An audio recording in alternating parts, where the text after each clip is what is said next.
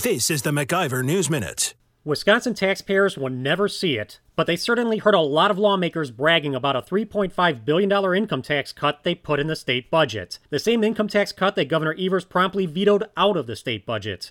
Nobody should have been surprised by that. After negotiating with the governor to ensure they got more funding for local governments and school choice, Republican lawmakers made the deliberate decision not to talk to Evers about the tax cuts. MacIver News questioned the logic of this at a press conference last month. Doesn't that increase the risk that he's just going to veto them? That's always a possibility.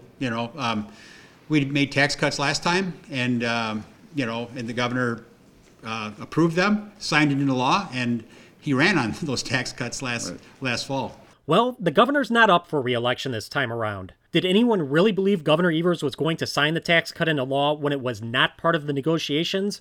Or was this all just a big PR stunt?